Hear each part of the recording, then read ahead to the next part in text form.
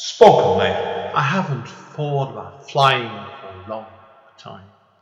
I haven't dreamed of that moment when I was alone above the clouds for a long time. I haven't dreamed of waking up in a room surrounded in blue and green grass for more years than I could dream of remembering.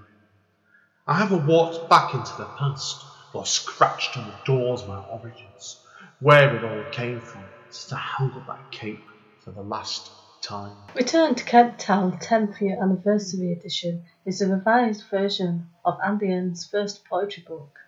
The book can be purchased from Amazon and it contains numerous additional material. Spoken Label. Hi, it's Andy N from Spoken Label. Thank you today for streaming or downloading another episode of Spoken Label. Spoken Label was originally set up on beginning of 2016 and as of speaking has currently nearly 300 sessions. The full archive is available on Spoken Label bandcamp.com.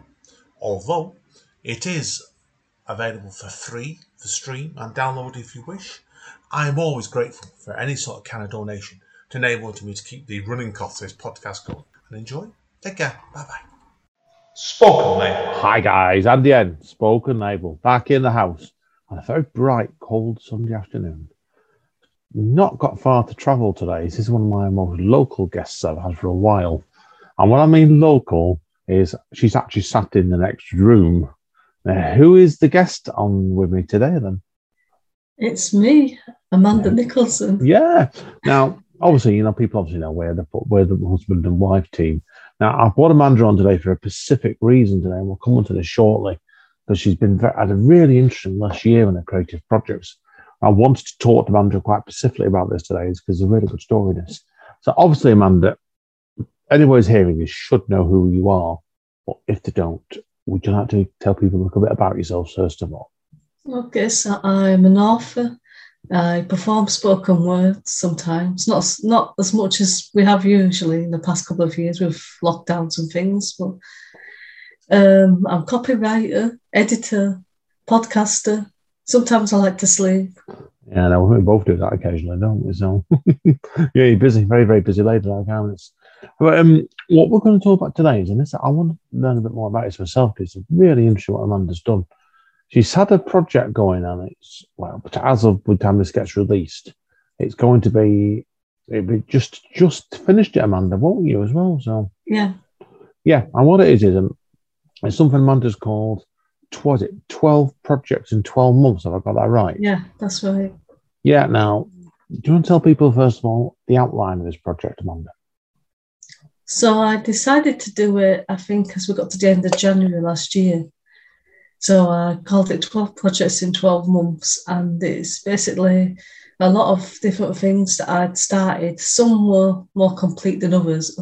And a few others were just like maybe one piece and then a few notes. And I wanted to get as many of them out of the way as possible. So I picked out 12 and I worked on completing them. Yeah, you said, you want to get them out of the way. It's not the case that you just want to dump them, is it? I know you're always telling me you've got stacks of folders of incomplete projects, haven't you? Yeah. And I've got the majority of them out of the way now. I think there's still a few ideas floating around somewhere, but I think there's always going to be that. Yeah. But the main ones that I kept thinking about all the time, I've got them out of the way. Right. Obviously, we're going to break down each of these projects because it's not the case of here, everyone's interested. When you'll give you the links at the end of it, is that they're all similar sort of things because they're not. This really shows Amanda's versatility as an artist and having a curator and writer. So, obviously then, why did you decide to go with 12 originally then? I think it's just one a month. But because I'd only thought of it at the end of January, I wasn't going to call it like in a year or get 12 projects done in 2021 because you only had about 11 months of the year left at that point. So I thought, I'll give myself a full year. And then the way it worked out, sometimes I'd have a month where nothing came out and then I'd have the next month where there was 2 projects. It's just how it worked out, how much time I had to put into it. Yeah, no, completely agree with it. Now, you've been living with me when you've been going through these. So I want to go through each of these projects so people can see go through each one. Now, the first one is obviously First Charge. Now, obviously, tell people about First Charge. So that was actually released as a paperback quite a few years ago, self-published, and I think it got picked up by a publisher. And then when they went bust, I re-released it as self-published again. But I brought it out as my first project on audiobook. So even though I'm not the one that was reading it on the audiobook, I worked with the voice artist quite a bit just to get it in the right sort of feel, to get the voice right. So I had to listen to every single chapter she recorded and make suggestions and things. So it did still require a lot of work. Yeah, I remember coming out on Audible, that one as well, blimey. Yeah, and that was then obviously you quickly followed it up with your... No, go on. I'll let you tell us about the second project. Not me. You say so that. The second one is a chapbook called Buy My Book, I Need Cats.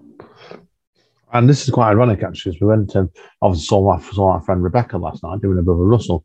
And they've got like a very elderly cat now and there. And then tell people what the cat was like, man, towards you last night. Oh, that cat was lovely. It's like the most gentle cat I've ever met. It was 22 as well, it was, as of typing. And it was like, and you always tell me cats don't come running to you, but you love a cat, wouldn't you, so? Yeah, I know sometimes we're walking around and you go to stroke a cat and it'll come running to you. And you'll go, oh, come over here, Amanda. Oh, this cat's lovely. And I'll walk towards it carefully to try not to scare it off. It'll take one look at me and go, no, and run away. Didn't last night, did it, man? That's the difference. So, so obviously, why did you come up with the title of Buy My Book, I Need Cats? I think you were interviewing somebody and they were talking about cats, and I think I jokingly said, oh, I need to call my next book, Buy My Book, I Need Cats, and maybe that will get sales. And then as I started thinking about it a lot, I thought, well, I don't have any poems about cats, but I'll just include random pictures of cats throughout the book, even though the poems have nothing to do with it. Yeah, you did one. Yeah.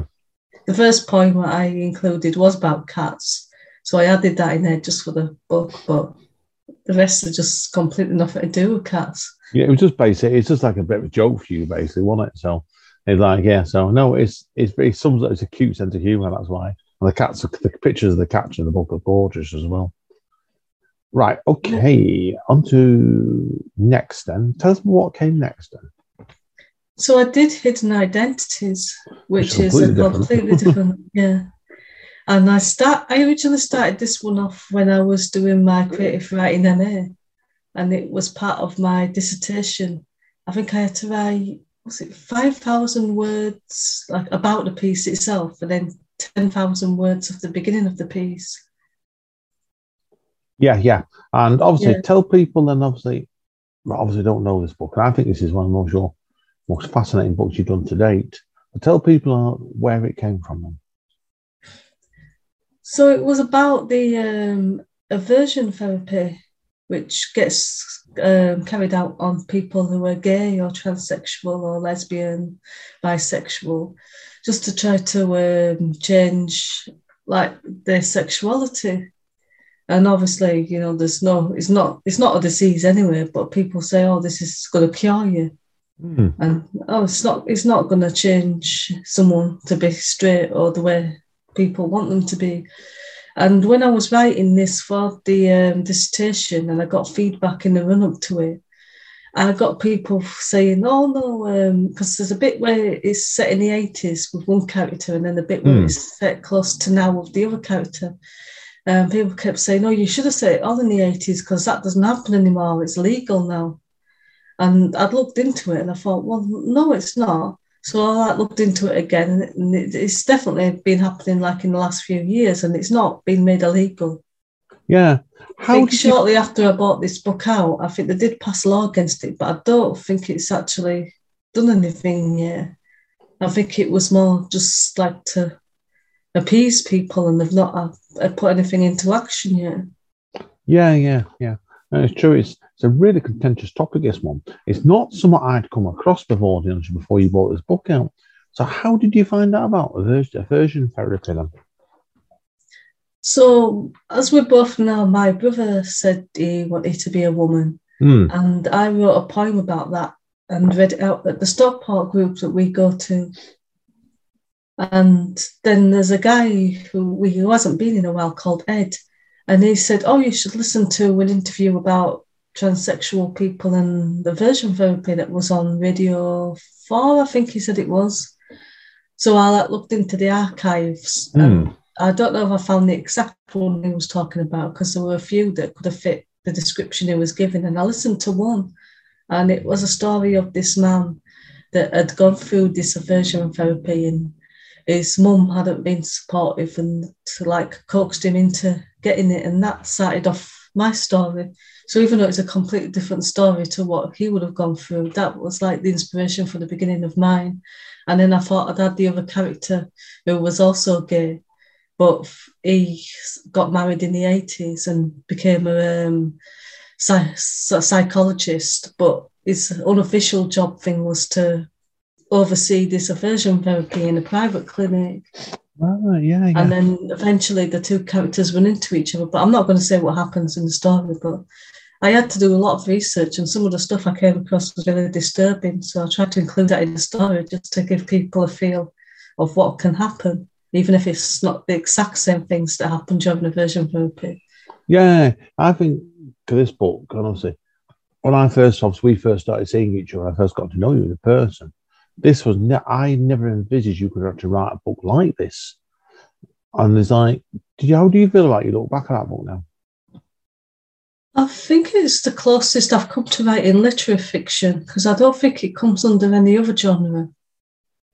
Yeah, I think it's very, very, it's almost like a fact book, really. It's not like non-fiction, but literary is a good word for it. Oh, yeah, definitely. So, which is quite interesting, really, because it's some of the other things you've come out with during this book, during this 12 months. So again, something that is completely different to what you wrote before, isn't it? Do you find that when you're doing this 12 projects?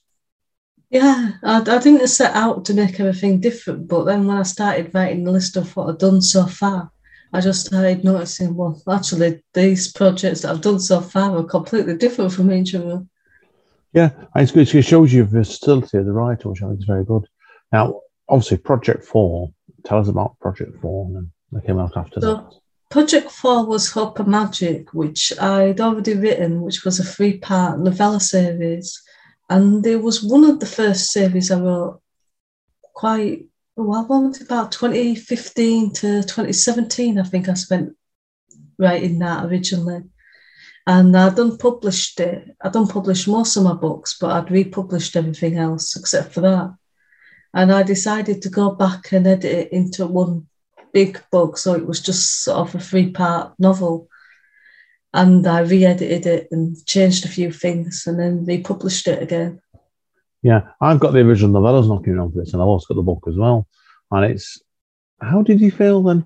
Because when you did them originally, they were 3 reasonably short-looking novellas, really, weren't they? So, yeah, because they're all set in the same sort of story, following on from each other, but I felt that they were sort of separate books. And I didn't feel like I could really put them in a book together, but I thought, well, the best way to do it is just to put them all in the book together, but just call it Hope and Magic, and then have 3 separate parts. So it'll be part 1, part 2, part 3. Yeah, I can see that with it. And as I said, and I know the book quite well, so it's really, I think it stands up really well to full-length novel, actually, as well. So that's why. So, and then obviously, when you went back and re-edited it all together again, how did you find that? Because it's one of your earlier books, this as well, I seem to recall. Did you find you're looking back at it now, you're thinking, wow, I wouldn't write like that nowadays in some cases? In some ways, I know my writing's changed a lot since then, and I've learned a lot that I didn't know before. But in other ways, I'd like to write something else in that sort of style as well. And there's a character in that called Stephen who starts off as a baddie. And then he doesn't become like a goodie. I'd say his morals are a bit like John Constantine. Oh yeah, no, I agree with what I've read about that. He does good, but it's like if it's a choice between himself and saving someone, he'll choose himself. Yeah, no, I agree with that one. Okay, next your projects. This was the most unusual, I think, of your projects you did here, or books that came out. How do you feel about this next one? Yeah, shall I tell people what it is before? Yes, you better have, first of all, yes. So it's called You Won't Believe What Happens When You Buy This Book. And then the subtitle is a spoof clickbait collection. Yeah, now, I've had a hand in this book. I didn't write anything in the book. But I think I was at least partly responsible for this book. Do you want to tell people about this? So it was quite early into lockdown when we started doing the writing workshops, wasn't it, with me, you, and a few of our friends. Yeah. And you used to send us to different sites to create headlines and spoof clickbait and things like that.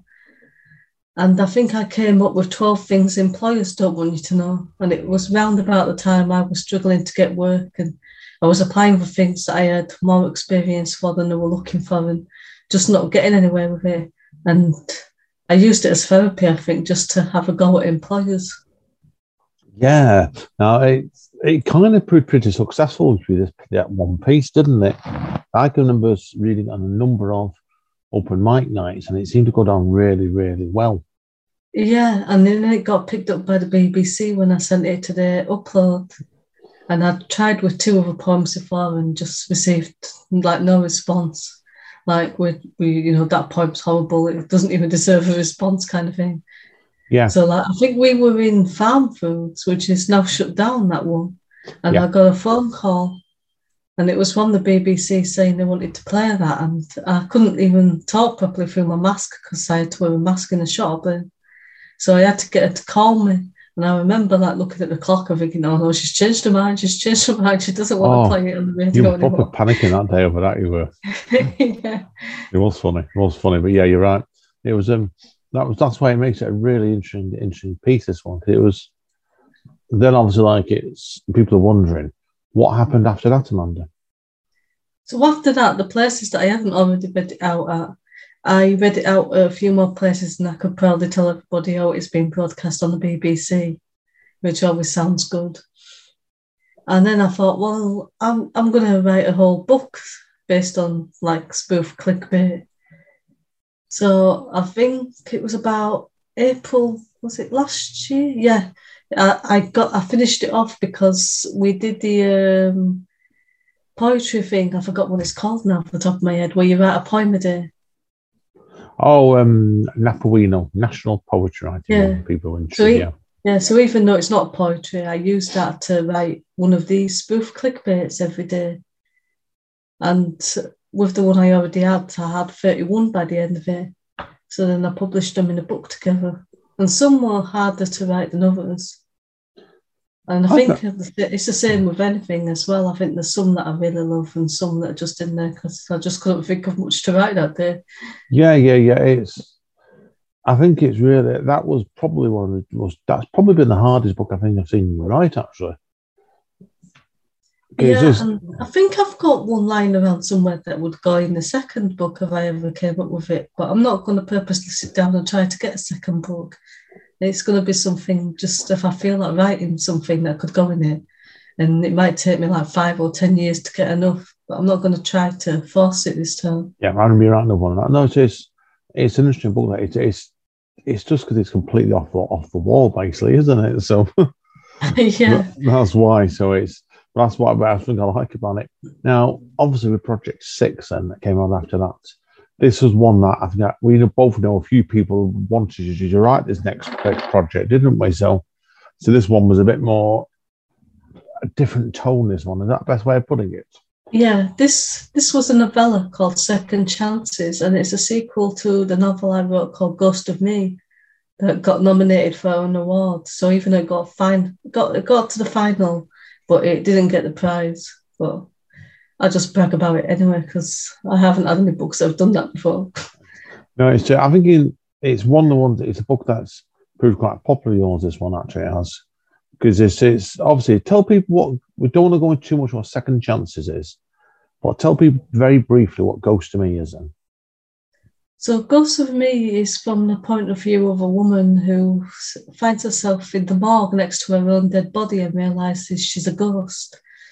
And then because she's a ghost, she can't communicate with her fiancé and her mum and her sister and everyone she's left behind. So she discovers someone who can see ghosts and just basically haunts them until they agree to help her. And she tries to solve her own murder. Yeah, that's basically what it is. And obviously, we don't want to give too much of our second chances away. But for obviously, like I said, it is the sequel to it. Now, what I found interesting about this is it was the way you actually publicise it. You didn't release this as a Kindle, did you? Just straight paperback.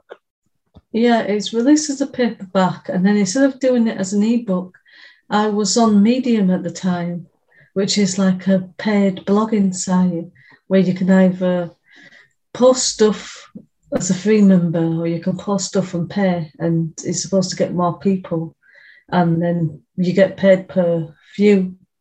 But it's not very much. I don't think I made very much of it. I made maybe $1 from the whole book. Typical that, but it's an interesting experience, isn't it? I think you're trying to release it, what you did with that there on a different Yeah, because I thing like posted that. a chapter every week. And occasionally it'll still show up now saying someone's read chapter 1 or chapter 2 or whatever. Yeah, and it's a fascinating idea what you did there. How did you come across on your time on Medium? Anybody else doing what you did there? I think I have, yeah, but they've done it as a publication, which is through their own Medium site. I did it through another person's publication that was for posting fiction and poetry, because I thought that way I'll pick up other followers, because I don't have much of a following on Medium. Yeah, no, it's a fascinating idea. So that's why, and I did really enjoy the book as well. So I thought it took it in a very different direction to the original Ghost of Me was, and that's the best way of doing it. Now, it's Project 7. This is when you really stepped back in time, didn't you, in this one? Yeah, I've been trying to get this made into an audiobook for ages, and I think I've gone through 3 narrators, and for one reason or another, it's like they've all dropped out before starting or done it, and then like just had some reason why they couldn't like get past a few chapters. So I finally found someone to narrate this, and it's not under my name; it's under my pen name of Alicia Black. Yeah, it's worth in some ways, and it's not for us to cover today with this one. When we've Lost and Found, which this is part 1 of, there is a long enough story on this one to do its own podcast on, really, isn't there? Oh God, yeah, it's had quite a life, and then it's been killed and then come back to life and resurrected again and again. Yeah, I've got I've got a lot of Amanda's books in my bookcase looking at me in a minute, and I think there's been 3 versions of this. Am I right in thinking? At least 3 versions, yeah. Originally they were in my own name when I was Amanda Steele. Yeah, and then I had it published, and I won't go into what happened there, but that didn't work out. So then I self-published it again, and while the old publisher was dragging the feet and still selling it, I wanted to make sure people didn't buy their version, so I had to release it under a slightly different name and under a pen name, but just make sure everybody knew it was still the same book, so they didn't buy it twice. Yeah, so it's like I said, it's worth anyone's interested in those sort of book publications. Have a chat to Amanda separate about the story, because it's a long story, that one. It's well worth hearing it. At the time, it was pretty stressful. That's the best way of putting it. Yeah, it was not a fun time. Yeah. Now, talking about fun times, we went into Project 8 for yourself was a very interesting, another one really, one way I think you learned a lot about yourself as an editor in this next one, didn't you? Yes, so I used to publish a quarterly publication that lasted for 18 months called Printed Words. And every 3 months we'd bring out an issue of all the poetry and poems that we'd accepted from different writers. And it wasn't a paying publication, but what we'd do is that we'd give one person a prize of £20 or the equivalent in their currency every issue. And it was Steve Smythe who co-run Speakeasy with us, who was the judge for most of that. Yeah, it was with Steve, wasn't it? Yeah, he did most of it, and then obviously on top of that, you also did some last year, or the year before, you did something else as well, didn't you? Do you want to go into that first, then? Before we talk about what you did. After we stopped doing the Printed Words quarterly edition, I launched a book called Words to Remember, which was a charity anthology. And that raised a couple of £100 for different cancer charities. And then a year later, I thought, I'm going to do another anthology, but I don't want to do like a charity one this time. So I thought I'll do a royalties only one and see how that works out. Mm. And then I had to decide the genre. So I narrowed it down to crime and horror. And then I just thought, oh, well, I'll just have it can be crime or horror. And people can be guessing until the end whether it's a monster that's done whatever's happened in the poem or story, or whether it's just a human who's not very nice. Yeah. Now, obviously, with this been the second anthology you did, I know, like with the first one, you had a team of people helping out with submission calls, and that was me and was Maria involved in both of these? Maria Bird. Yeah. Yeah, Maria I don't think she was involved in the charity one, but she was involved in this one. Yeah, because Maria was one of our big helpers on Printed Words magazine. I was part of your submissions team on that. So, how did the two books compare then for you? With you doing obviously that book and then doing the other anthology before it? The charity anthology was a bit more relaxed because it was for charity. So some of the stuff got in much easier than what it would have done if it was like people getting royalties only and it wasn't for charity. Yeah. Because from the Shadows one, which we were sharing the royalties with the authors, we had to think about like, well, if we put that one in, it's like, well, it's not fair on the other people in the book because that's going to distract from it, or it's just not up to the same level of quality as the other one. So we had to be a bit stricter. Yeah. Now it's interesting because I don't want to go into a lot of details on this because it's best that's left in the past, really.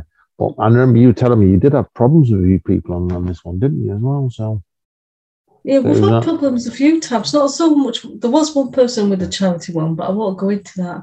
But when we used to do the quarterly printed words, we had problems with a few people because we used to get everybody who was reading the submissions to write a line or two of feedback, and then I'd edit them into a paragraph. Because if anybody who's a writer has sent work out, you'll know most of the time, if you get rejected, you'll get a standard form submission that says something along the lines of, oh, thanks for sending your work. We loved reading it, but sadly it's not quite right for us, or we won't be publishing it this time. And it doesn't really help you to improve it or send it anywhere else and make it more publishable to them. So we thought, well, that will help most people. And I think a lot of people appreciated that. But then we did get a few other people that would get back to us and they weren't too happy with it. Like one person was like, oh, I wasn't expecting a critique. And it's like normally you would pay quite a lot of money for professional critique. So it's not a bad thing to get that for free. Yeah. And then I think we had somebody in the quarterly edition once who said that we had to, that our readers were missing out and we had to publish his work because it was so different from what we published, and they'll be missing out on all the different forms of poetry if we didn't publish it. I'll always remember it with this anthology. And this shows you people sometimes they don't read guidelines. We had somebody in Mandeville, you remember this, that sent something what we thought was a play, actually, didn't we? Yeah, and then they turned very sour when we rejected it. Yeah, that's what happened. And we're not going to go into what happened, but it was the first one that we get everybody to mark the piece out of 10, and it was the first one that got 3 zeros out of 10. Yeah, that's because it didn't follow the guidelines at all. But anyway, we'll move on from that anyway. So, but that was an interesting challenge for that one again. So, right, okay. After that, then you did something that you haven't done before, didn't you? Which is another thing you hadn't done before, I should say. Yeah. So I did Little Splashes, which is a flash fiction collection. Yeah, I don't think you've not done a flash fiction collection before, have you? No, I thought about it, which is obviously why I did it as part of the 12 projects in 12 months. Yeah. Now I know some of these obviously came from the workshop we used to run, but there was other ones that weren't. So first of all, where did the title Little Splashes come from? I'm not sure really. I was just like trying to come up with a title, and I thought, well, they're all little flash fiction pieces, so little has to go in there. And I didn't really want to call it like flash fiction or something like that, even though the subtitle is a flash fiction collection. There's so many books on Amazon called flash fiction or have that in the title. So I just went with Little Splashes. And sometimes as well, I play around with the images I'm going to use on the cover. And it's a mixture of just creating something and then creating the title from that. So I think it was a bit of both. I was just playing around with the cover and playing around with the titles. And I found the title and the cover that matched up with each other. Yeah, I think it was a really interesting book, this one. It sums up your versatility as a flash fiction writer, I think. I think it's an excellent book, so that completely. So now, obviously, people that know you would know, obviously, like you've done work you see from what we talked about already, everybody, you would see, obviously, like Amanda's got experience in quite a lot of fields she has in all kinds of things, haven't you? So you know a lot about writing, really, and also self-publishing as well. So this kind of made sense for you in your next book, really, didn't it? Yeah, so the next book I did was called What Do I Know? And the subtitle was Questions and Answers About Writing and Self-Publishing. Yeah. And that was also articles that were adapted from Medium, because I thought, well, I've not made very much money by posting these on Medium, so I might as well get some use out of them and put them into a book. So I did have to edit them so they sort of suited the book rather than, just like here's some articles that I've copied and pasted without doing any adapting. Yeah, I think it was a really interesting book, because is this the first time you've ever done a book like this, talks about writing in this level? Yeah, so I've put in the introduction that it's not like a comprehensive guide to writing and self-publishing, because I don't know everything, but it's just basically the title says, what do I know? And it just tells you everything I know about it. Yeah, it goes on about a lot of it, your experiences. I think your experiences are really interesting, what you've done as a writer and the way I think you're writing and you as a person have changed over the last couple of years. So it's a fascinating book to read, that one. It really, really is. So. Yeah, because I self-published my first book in 2014 and I didn't know what I was doing back then. I think I made a lot of mistakes. It wasn't edited properly, and I knew nothing about marketing or any platforms other than posting it on Amazon as a Kindle. And I think over time, it's like if you sign up for free courses and you ask questions and look at what everybody else is doing, you pick up things. So I picked up different things about where to self-publish it other than Amazon, and different like distribution places, so it gets a better distribution, and just lots of different things that you pick up really over time. Yeah, I think a lot of what you've done is, and this is what applies to his book, as all writers should really do, is listen. And that's the hardest point, I think, as a writer, is actually listening to people and learning. Because there's so many writers that get to the stage where you switch off, won't you? And you think you know it all.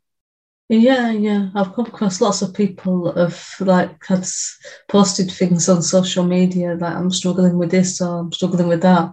And then you tell them, oh, have you tried doing that? And they'll be like, oh, no, I can't do that. And they'll dismiss it straight away without even trying it. Yeah, and that's why then they wonder what happens when they're not perhaps taking that next level. Yeah, so it's fascinating. It really is in writing. It's something that I think me and Amanda probably could do a series of podcasts on, really. But we'll come on to that another day anyway. So, right, okay. Last two projects now. And Project 11. Shall I talk about Project 11 versus New Chip in? Okay. Yeah, you can do. Yeah, a couple of years ago. You're involved in it. Well, yeah.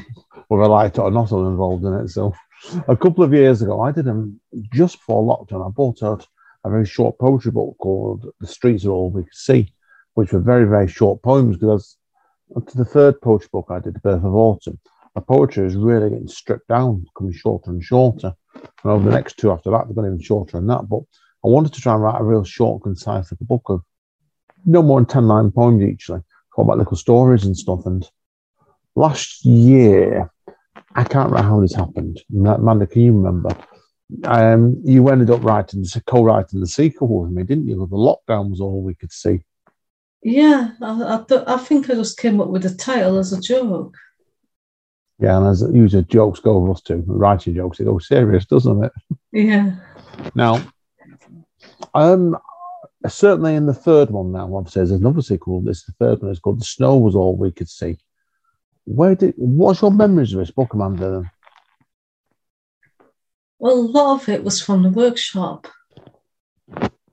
Yeah, certainly a number of my pieces in this book are from the workshop we used to do, and there's some really, really interesting pieces in this book. There's a nice change of style for both of us, really, isn't there? So, yeah, I think at least half of the pieces I wrote were from the workshop, and then I went back through some other stuff that I'd already written about winter and Christmas themes.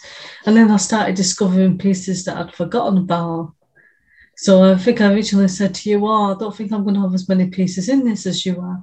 And then I kept saying, oh, I've got this piece, I've got that piece. I'd even forgotten about that. Where did that come from?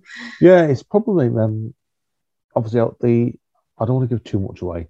At that stage, it's probably my favourite book we've done together, actually, this one, actually. Yeah, and it was easy to do the cover as well. Oh, people look at the cover and look at the lockdown was always see and the snow was always see.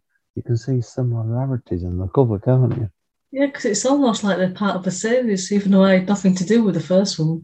No, apart from I did the cover for you. But you took it over in the second one, as you always do. So, okay.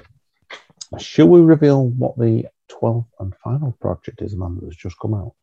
Yeah. Do you want me to tell people? Yes, let you tell people. It's called Run Away With Me Again in 8 words. Yeah, and it's another joint book. It's crazy that again. It was 18 months, Amanda, wasn't it, between the lockdown was all we'd seen and the snow was all we could see. Yeah. And it was like, I think it was just the way it ran, basically, wasn't it? Went on to snow with all we could see, sorting that out. And who wanted to do Run Away With Me Again in 8 words? Was it me or you started it off? I think you suggested it, and I think I came up with the title. It took a while to try and figure out what the title would be, because we did Run Away With Me in 7 words, and that title is 7 words, and they're all 7 words poetry. So I wanted this one to be 8 words in the title. Yeah, and I've got to say, actually, I found this a harder book to write, actually. Go right with you. Yeah, I did a little bit. I think it took quite a few attempts, didn't it? Because we originally started it, and then we both went off and did different things, and then we couldn't find it. It took ages finding it. Yeah, it was, I don't know, reading back on it, it's a trickier one because we had a lot.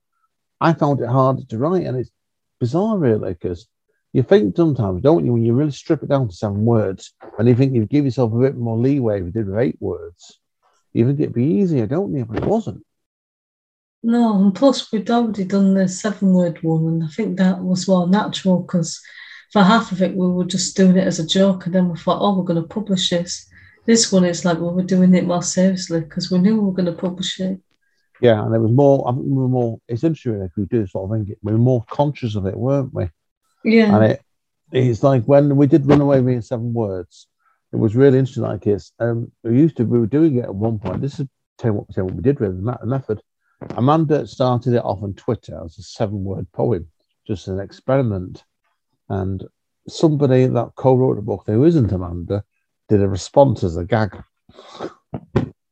So I just carried it on and said, challenge accepted. And then it was like, we used to do it like this because we were doing it on the way WhatsApp, and I was traveling to and from work, and we did it probably about 2 months. We did, and then the editing process. And this one took about a year because I think we struggled. We're trying to. You're more conscious sometimes, and it was harder, really, wasn't it? Yeah. That's why. And people wonder, obviously, with the second book, that with the first one, Amanda's done all the illustrations on it again. And how did the illustrations compare in this Run Away With Me Again book for you, Amanda? I think the 7 word one, it was quite early days in me adding illustrations to books. And even though I think some of the images were quite nice, this one's got a more of a classic feel to it. And I made them also, they're all black and white, and they look great in black and white. Yeah, I think so as well. It does. You'll see it when people look at it. They stood up really well in black and white. They have really, really helped that one. So I'm really pleased with the book, Temperature, so that's why. So it's a really, really fascinating book. So that one. So, but like I said, no, definitely that one. So no, great stuff indeed of that. So indeed. So now that's it. Obviously, your 12 projects, Amanda. What are you going to do next? So I've got a couple of manuscripts that I've started writing that are going to be novellas, and I'm going to continue them next year and try and get them done during the year. And then I'm also going to add them into scripts. So I've got the option, if I see submission calls for novellas or scripts, I can submit them in either form.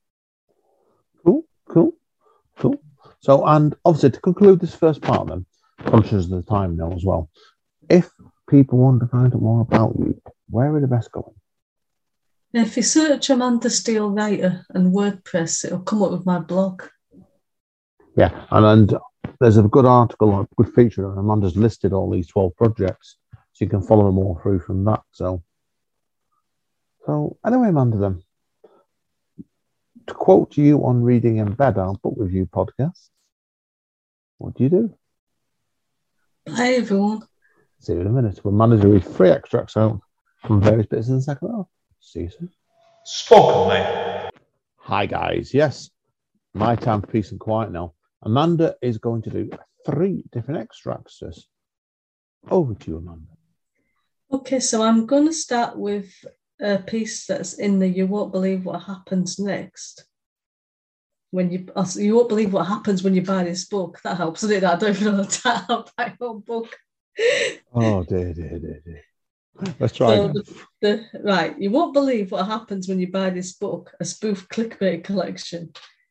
And the piece that I'm reading from that is called 6 Genius Ways to Get a Well-Paid Job Without Experience.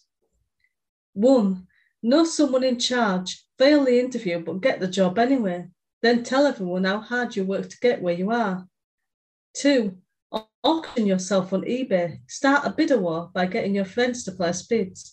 If you have no friends, create accounts for your imaginary friends and get them to bid.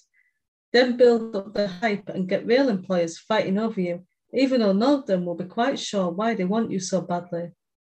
3, when you want to send out CVs, include a bottle of wine. You may not have the experience, but by the time the recruiter has finished drinking the wine, he or she won't care. 4, if you get rejected from a job, just turn up and start working anyway. They will be so impressed and they will hire you on the spot or take out a restraining order. 5, first impressions of everything. So on arriving, backflip into the room to distract them from your lack of experience. If you can't do backflips, a seductive dance will do.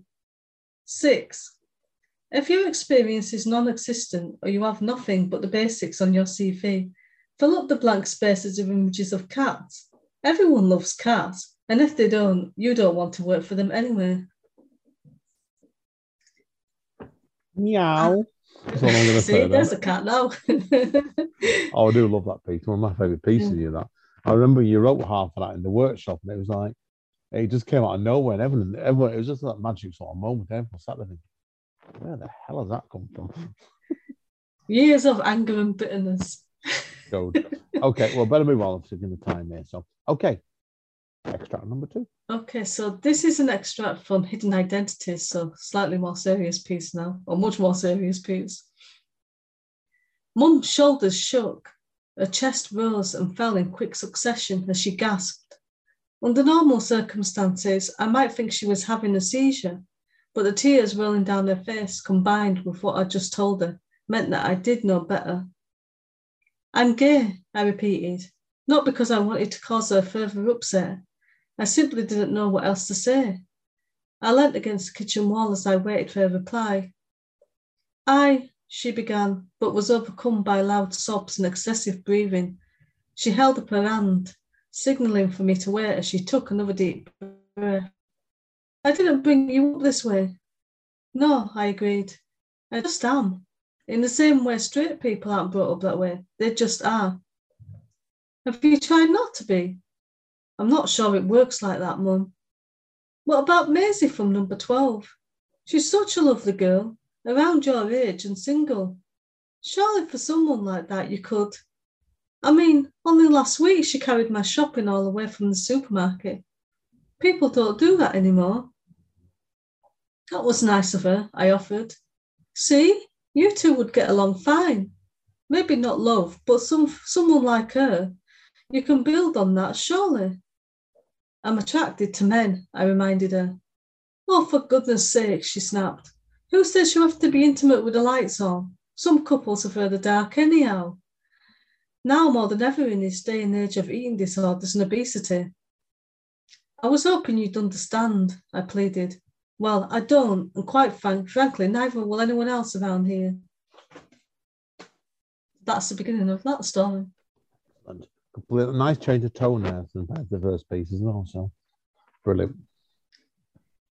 And the third and final piece I'm going to read an extract of is From the Shadows, which I edited, and I also have a story in there called Bury Your Past. So I'm going to read the beginning of that. Present day. I shoveled the last piles of dirt over the makeshift grave. I never thought I would have to bury a body, but there's no time to dwell on my actions. Now is the time to run. 7 years earlier, I looked at the electric invitation. The only David I knew was on my chemistry course at college. We had never spoken. I didn't even know his second name before getting the invitation. But maybe this invitation had been sent to everyone on the same course as he was studying. It made sense, however desperate it might be. He started a few months after everyone else, making it difficult to fit into the already formed friendship groups. Why not, I thought, as I decided to go to his party. Chris broke up with me the previous week, taking most of our friends with him, even those who had only been my friends before we got together. Considering he was the one who cheated on me, I was annoyed, but kept quiet, trying to be the bigger person. As I arrived at the party, I looked around for David, but couldn't see him anywhere. In fact, I didn't recognise anyone at all from college. A guy close to my age approached me, smiling warmly, almost as if he knew me. He was tall, probably 6'5" or more. At 5'10", most guys hated it if I was taller than them. His dark hair, dimpled face, and sexy smile made it all too easy to say hi, as if we hadn't just met. I never got to introduce myself because someone yelled that the party was over, while several more yelled a warning to run before scrambling for the nearest exit. The hot guy in front of me took my hand and pulled me towards the back door, which was less congested than the front door. We ran through the back garden where he helped me clamber over the wooden fence, and we ran through the woods together hand in hand. It was almost romantic, and I wished Chris could see me at that moment. "Are you okay, Erica?" he asked as we slowed. I wasn't used to running, so I nodded rather than spoke, to give my lungs time to recover some oxygen. I definitely would have struggled to tell him my name wasn't Erica. He walked me home, only it wasn't home. The building he walked me to was a small cottage painted white. It clearly belonged to someone who had money. We stopped. He leaned in, wished me good night, and kissed me. I got the sense he seemed familiar with me, not at all like someone kissing another person for the first time. I wrapped my arms around him, caught up in the moment, matching his lip movements with my own. Again, I wished Chris could see me at that moment. I watched him leave, realising I didn't even know his name, and I was miles away from home. Excellent extract, that, Amanda. Really, really sinister. Fantastic. Indeed. And a great session today as well. Now, even though, like, people obviously know, like, I've said it several times, they're a married couple, really, but it's great to hear you talk about all these various projects, and it shows you. Tell me what you think of this. It shows you how, if you think about your writing, how different directions you can take it, really, can't you? Yeah. I just like to write whatever comes to mind, and it just ends up being whatever genre that falls into. Yeah, because, like, we've talked about this before, I know we have, and it's a good point to raise this. Some writers seem very, very good at sticking to one genre. You don't, and that's what I love about that. You just don't. You never cease to surprise me frequently. Yeah, I do have a theme though. People die. Everybody dies. Usually men. Usually men. So, but anyway, listen, guys and girls, that's it for today. It's been a pleasure, Amanda. No doubt I will see you soon, won't I, Amanda? I'm sure you will. I'll come and see you, even though it's a long way away. But anyway, guys, listen, I'll let Amanda conclude again with what she always does with reading in bed. So, what's that, man? Bye, people. See you next. As Don Callis says, Impact Wrestling, guys and girls, stay safe and stay over. And we'll see you all soon. Spoken, mate.